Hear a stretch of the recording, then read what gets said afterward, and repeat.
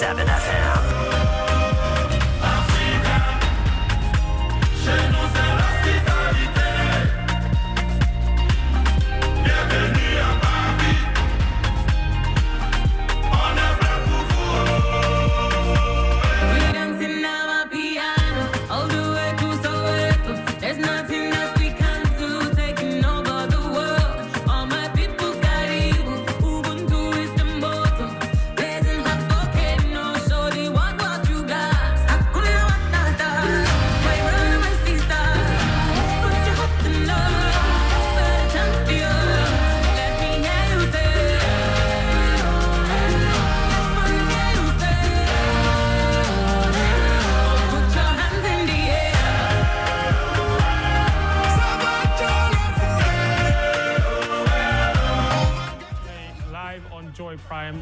And on 99.7 Joy FM. My name is Fenjo Tahiru Fenjo. This is our AFCON daily show every single day from now till the end of the competition, looking back at the biggest talking points from the 2023 Africa Cup of Nations. The show is proudly sponsored by MTN. MTN everywhere you go. From now till 2 p.m., we are talking the complete quarterfinal lineup. Yesterday, we saw the last run of 16 matches, and the AFCON is AFCONing. Drama after drama after drama. Morocco, World Cup semi-finalists, kicked out of the competition by unfancy South Africa. And the saying goes, you can beat Spain, you can beat Portugal at the FIFA World Cup, you can make the FIFA World Cup semi-finals, your squad can cost £360 million, but can you do it against a bunch of PSL players on a humid Tuesday evening in San Pedro? No, you cannot. And that's how Morocco's journey at the Africa Cup of Nations came to an end. The pre-tournament favorites kicked out, and they are trophyless from the Africa Cup of Nations since 1976. And that run is continuing. Also, yesterday, the Battle of the Neighbors, Mali against Burkina Faso. It was tense. It was fantastic. The football was great. But yet again, Lassine Sinayoko, he's having a tournament to remember. He was the man that popped up and delivered the victory for Mali against Burkina Faso. One of the most bizarre own goals I have seen ever in my life. And it's from their top player, Edmond Tapsoba, costing Burkina Faso. I will take you through the full quarterfinal lineup and tell you who is playing who and what potentially that path to the semi-final looks like. That's our show for today.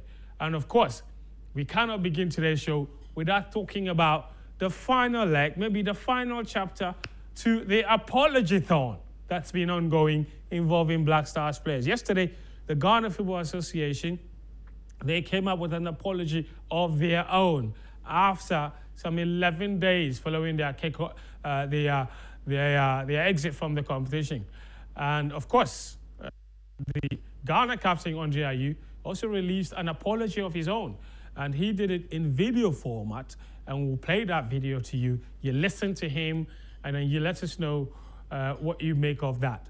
So that's all to come here on the show, proudly sponsored by MTN. MTN everywhere we go. We'll take a very, very short breather, and then when we come back, I will introduce my guest, and then we can get the conversation going. Remember, we'll be on the line to South Africa to get a sense of how they celebrated deep into the night after South Africa did the unthinkable by knocking Morocco out. This is AFCON Today, live on 99.7 Joy FM, as well as on Joy Prime. We'll be right back.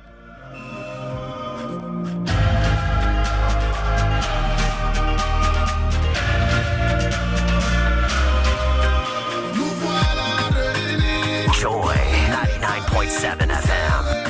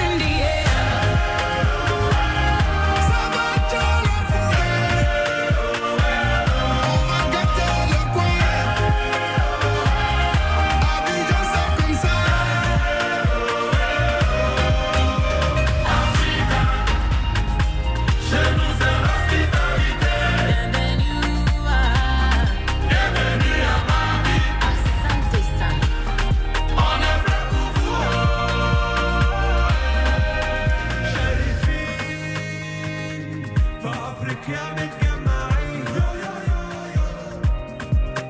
جايين حالفين نفرح ملايين اهلا بيكم في بلادنا قوة في اتحادنا الامل في عين ولادنا ملكها طول حياتنا ربنا واحد كلنا واحد ابيض ولا اسمر نفس الدم واحد افريكا دمي افريكا لوني افريكا. My name is Fentu Tahir Fentu. Later on the show, Karim will join us with some analysis on that big game yesterday between South Africa and Morocco. And we'll talk about the AFCON quarterfinal matchups and review yesterday's game shortly. But it's important for us to talk about something important happening here. And to do that, Victor Achutamaklu is here, my regular guest. Victor, how are you? Great, yourself? I'm very well. Nice shoes. And today I've drafted in Samuel Apia as well, Ghana football writer here, sports writer here at the Multimedia Group. Sammy, Aye. all good? Yeah. I like your T-shirt. Thanks. Yes. Anyway, guys, there were two apologies yesterday. The apology-thon is on. Yeah. The Ghana Football Association yesterday, they released a statement after an executive council meeting where they expressed their profound regret about what happened in Abidjan. And they said they were taking massive steps towards reforming football. There was no, and that is excerpts of it. The Ghana Football Association extends our sincerest apologies to the good people of Ghana and all stakeholders for the recent disappointing performance of the senior national team, the Black Stars, at the Africa Cup of Nations in Côte d'Ivoire 2023. Now, it goes on to say, we understand the disappointment and frustration that such results can bring to a passionate football-loving nation. Our team's performance fell short of the high expectations we all share, and we take full responsibility for the disappointment. And it says, following a meeting of the Executive Council of the Association and Chairman of the RFAs on Tuesday, January 30, the GFA wishes to ensure all stakeholders that the requisite steps are being taken to address the issues at hand, and a thorough review of the team's strategies, training, and compensation, and overall structure is underway. I don't know what you made of this. Shu, let me begin with you. It did stop short of telling us exactly what those strategies are. The assumption is that they will come up with them.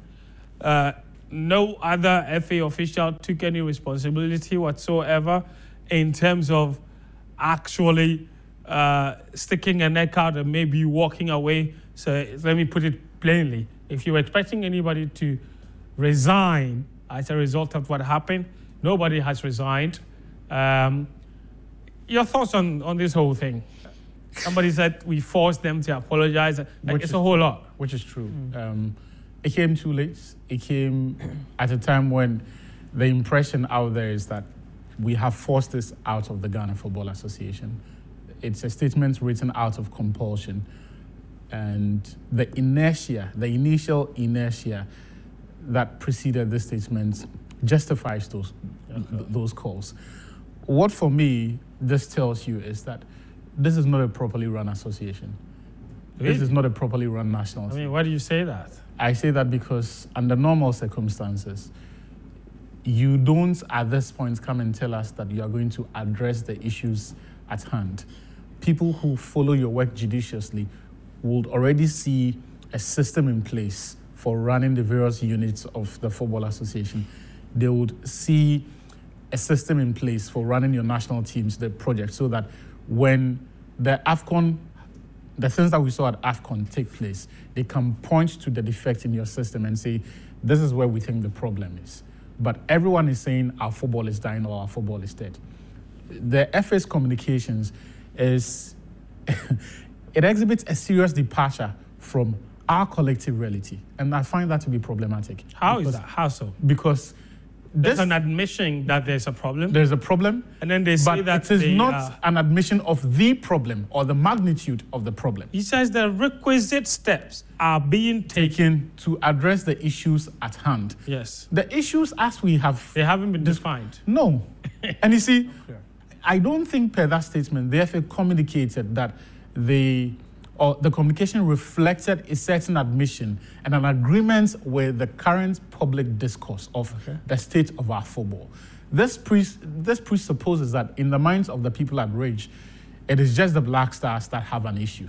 More to the point, when they say that they have started taking steps to address the team strategies, and they said the team, which is the Black Stars itself, training, compensation, what are they talking about? Because the only account that you can work with has to be the account of the technical team.